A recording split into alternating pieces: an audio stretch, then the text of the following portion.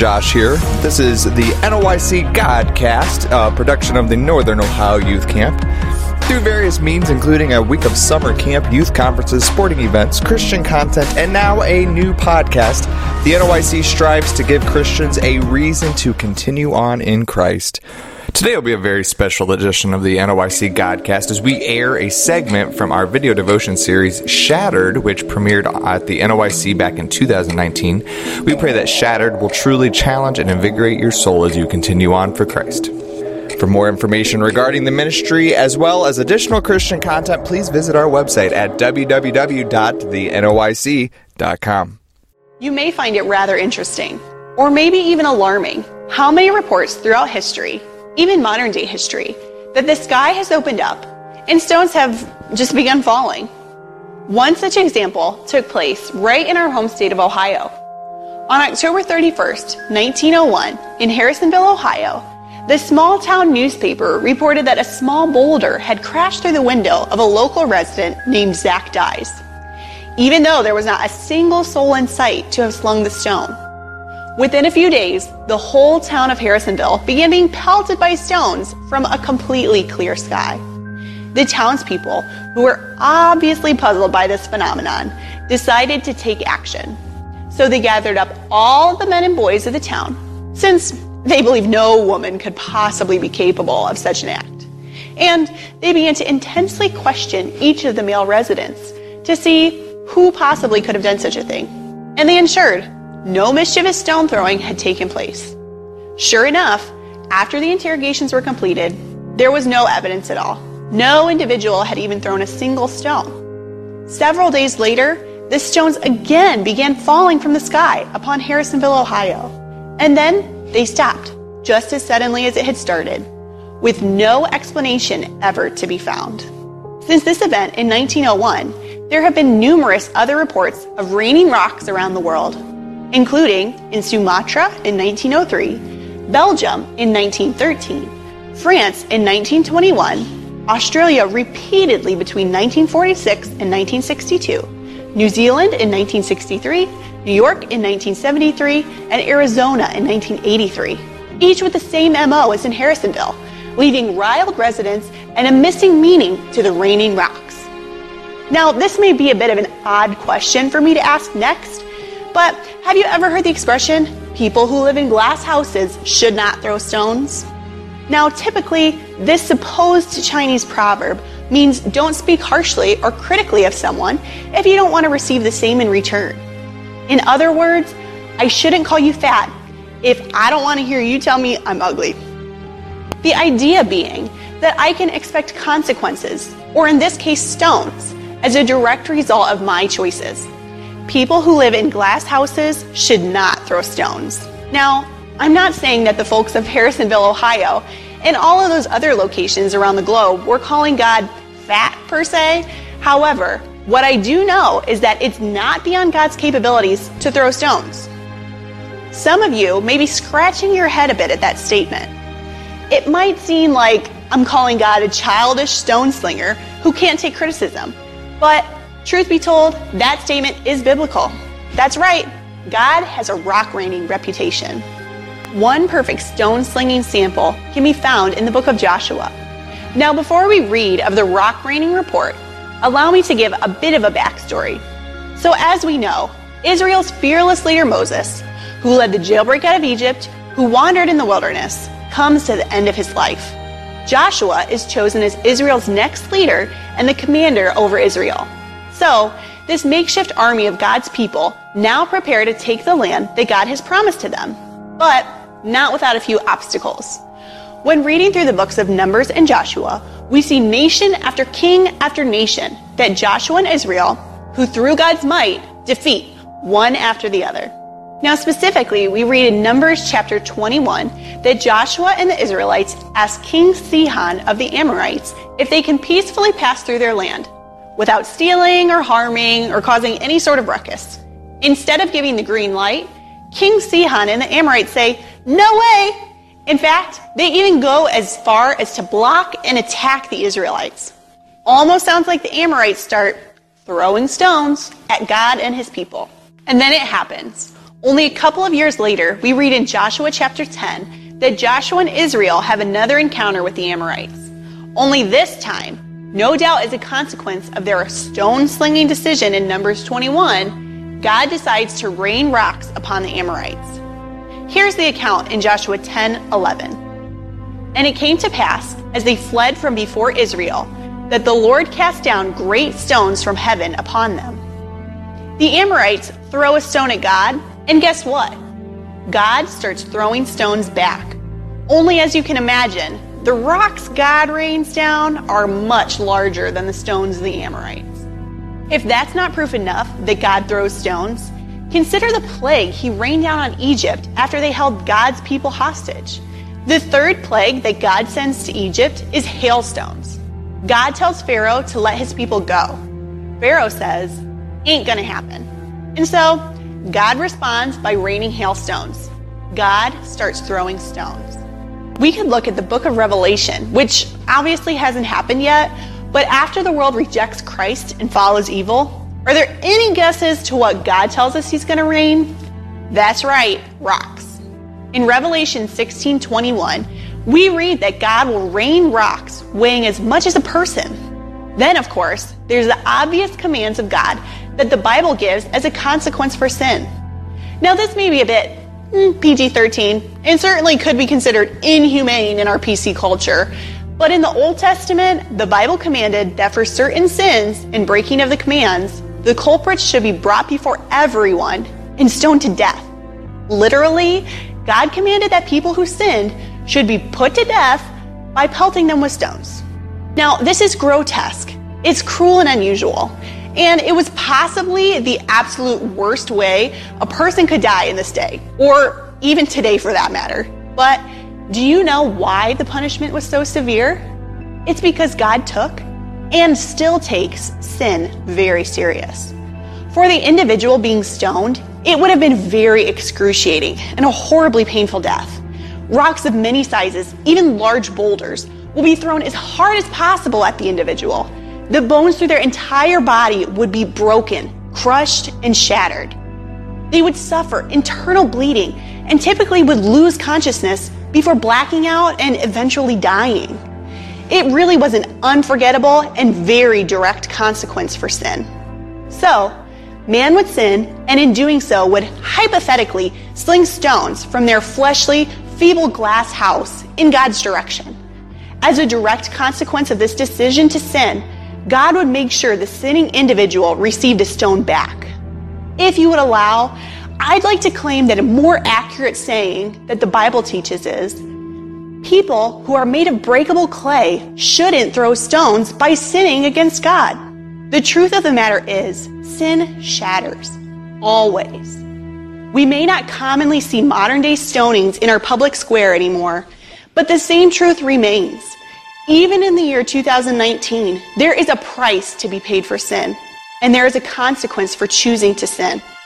If you don't want your life to shatter, don't sin. Don't sling stones at God. Just as the rocks that were thrown in an Old Testament stoning would break and shatter bones of every kind. When we choose what God has clearly told us not to do, sin, we hypothetically throw a stone in God's direction. Whether we like it or not, whether we believe it or not, whether we want to admit it or not, there will be a price to pay for that sin. God will, in some way, shape, or form, throw a rock back at your clay flesh, and it will break. It's a rock raining result of sin. Most of the time, when we talk about being broken before God as a Christian, we are speaking of a painful but a good thing.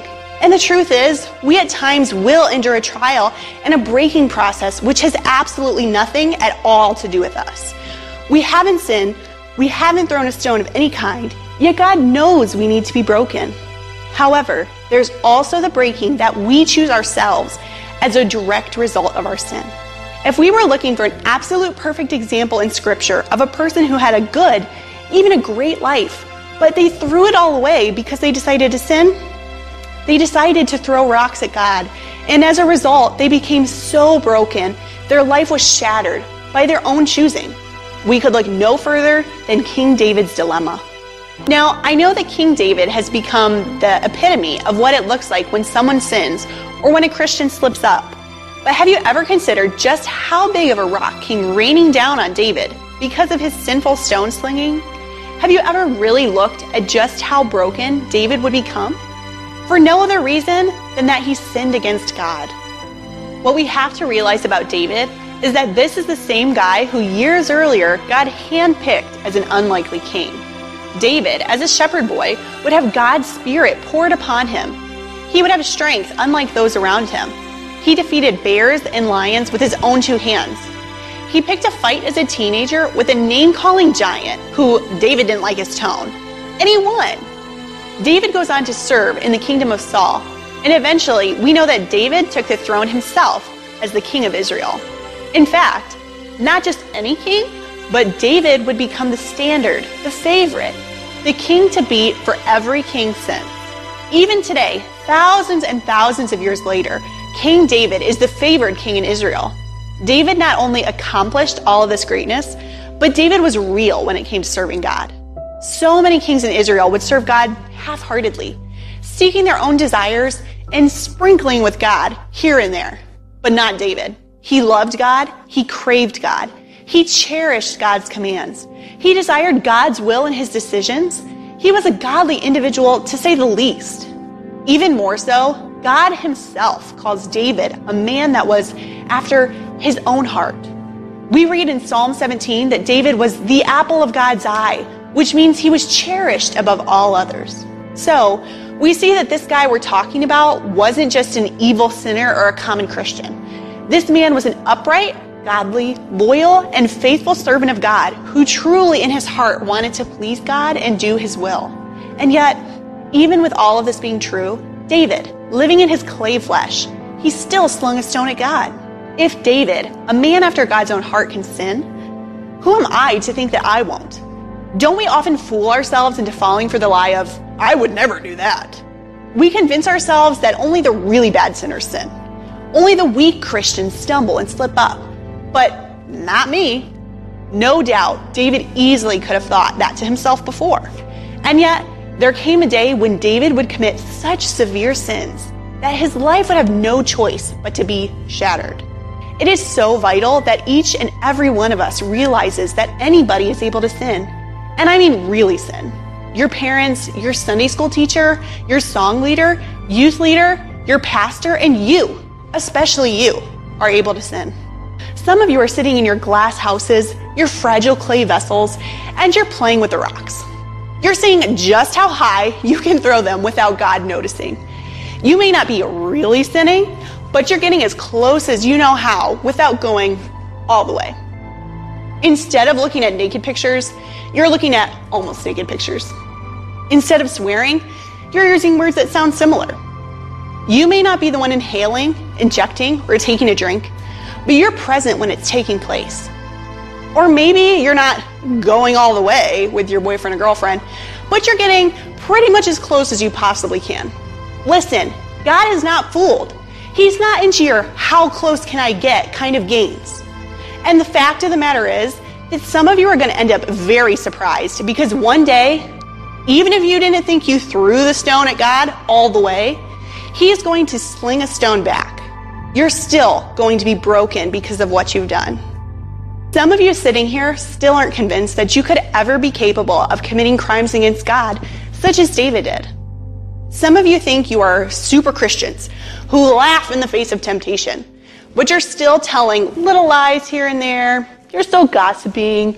You're not faithful to reading your Bible or to praying daily. Maybe you're just jealous all the time. Maybe you don't go to church like you should, or you just hang out with bad influences. Some of you think because you're throwing such small stones that God won't notice. But let me tell you, He knows. And I'll let you in on a little secret. The size of the stone God throws back is not always what you'd expect. May I remind you that in telling a little lie, Ananias and Sapphira were killed on the spot. Talk about a big stone. Any sin is a stone slung against God, regardless of the type of sin or the stone size. And so, anytime we sin, we must accept that there will be a consequence. we're going to receive a rock raining down upon us. David, even though he openly admitted he loved, craved, and desired God's commands, he still went on to throw stones, and he broke many of God's commandments. Now, without going into all the gritty details, think of the 10 Commandments and the big sins we find there. Realize for a minute, David did all of these. Adultery, murder, the big ones. David came to a place in his life where he really threw some major stones in God's direction. Read in 2 Samuel 12, verses 10 through 12, of the stones that God slings back at David's clay vessel. God tells David, "Because you have sinned against me, because you have disobeyed and broken my commands, the sword will never depart from your family, David. There will always be murder, war, and fighting. Because you sinned against me, evil will be raised up from within your family. Your sons will betray you. There will be incest and murder and conniving from within your own flesh and blood. David, because you slung stones, I'm going to take your wives and give them to your neighbors, just like you took them from your neighbors. I'm going to take this sin and make it public so that the whole kingdom and the whole world will know what you've done. David, because you sinned, your child will perish and die after birth." This was David's demise as a consequence of his sins. Now that's quite a list of consequences, but David had quite a list of sins, and the entire rest of the days that we read of David's life fulfill each and every one of these consequences. Every one of these rocks rained down upon his life. Throughout all that we read in Scripture up until this point, David has been a strong, mighty, and confident individual. But in verse 13, we read of the prideful king admitting, "I have sinned against the Lord." The rest of the chapter, we read of just how broken and how shattered King David had become. David prays and begs God not to take his child. He falls upon the earth all day and all night, eating and drinking nothing. He didn't change clothes. He just wallowed and mourned and pleaded with God. In fact, David was so broken by the stones slung his way that when the child finally did pass away, David's servants were afraid to tell him the bad news because they were afraid what he might do to himself. David chose to sin and sling stones at God, and now David's flesh would become so broken and shattered by the consequences of his sins that he would become almost unrecognizable to those around him. Because of David's sin, his larger-than-life stature was diminished, his great reputation ruined.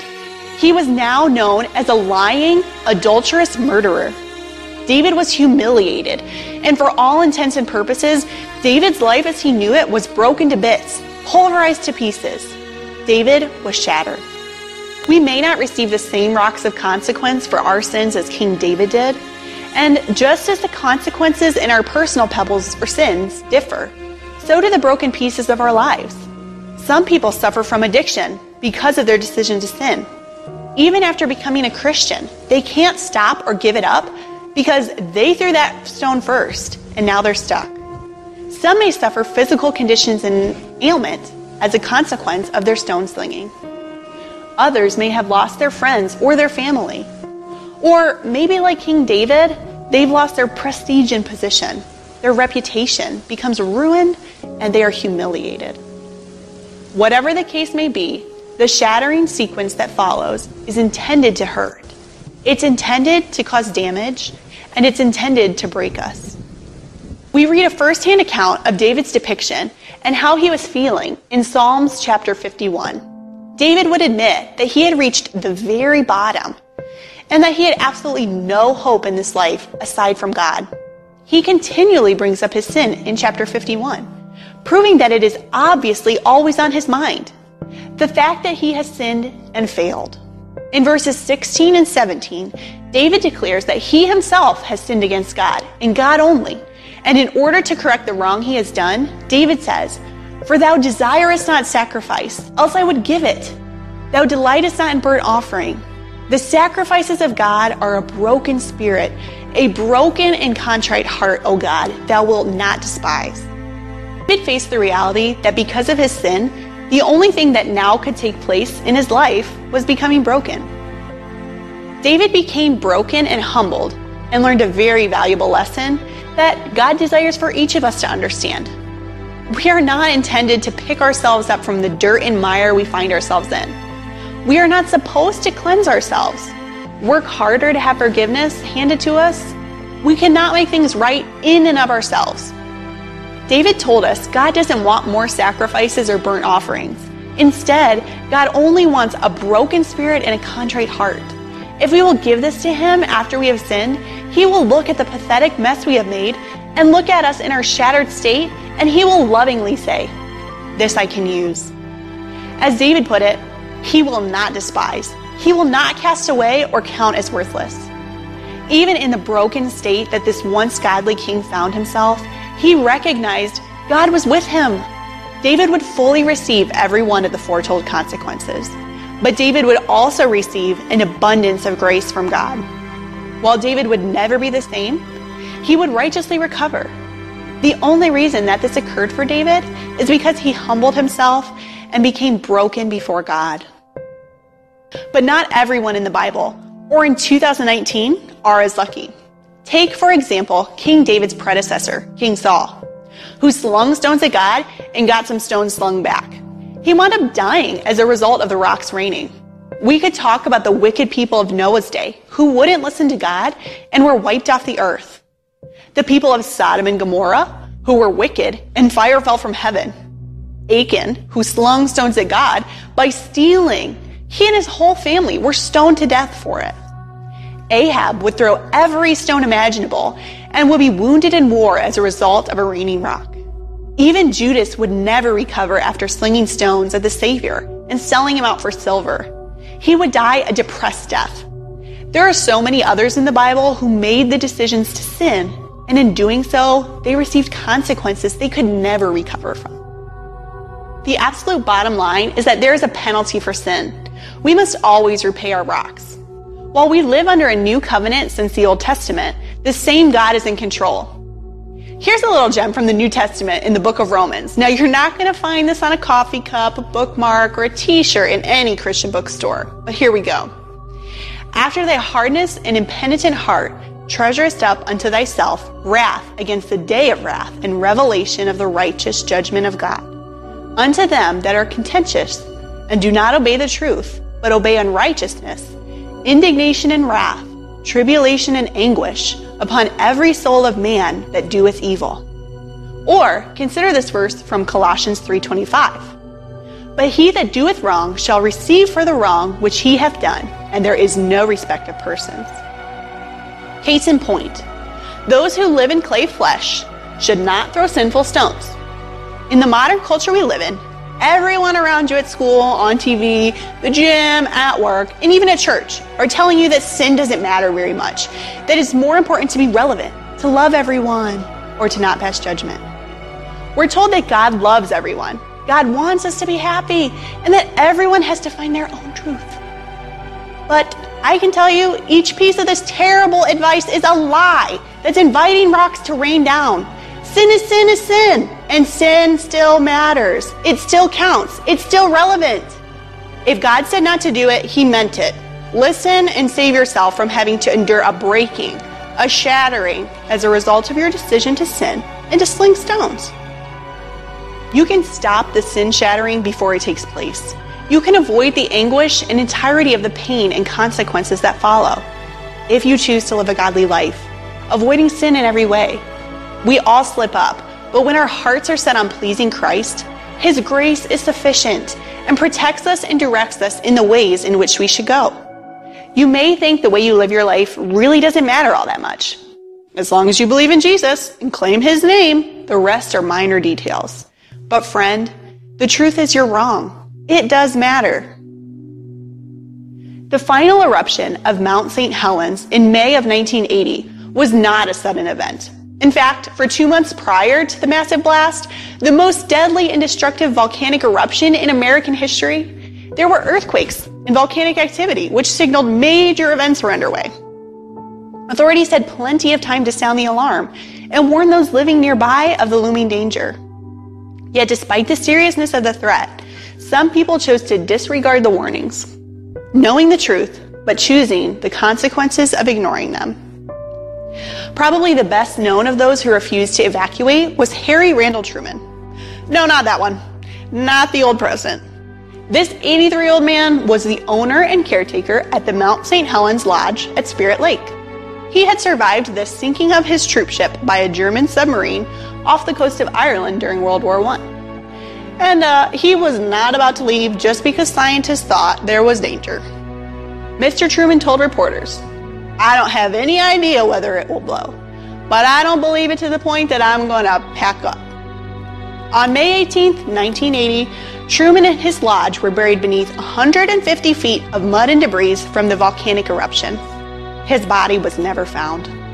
Truman was warned, and instead of heeding the warning, he received the consequence that he deserved. You can choose your sin, but you cannot choose how your sin will shatter your life. Again, we encourage you to head over to our website or the description of this video. We do have a link there with some memorable moments from the NOYC. Also encourage you to share today's podcast so that others can be encouraged and invigorated as well. And so thanks so much for joining us today. Until next time, continue on in Christ.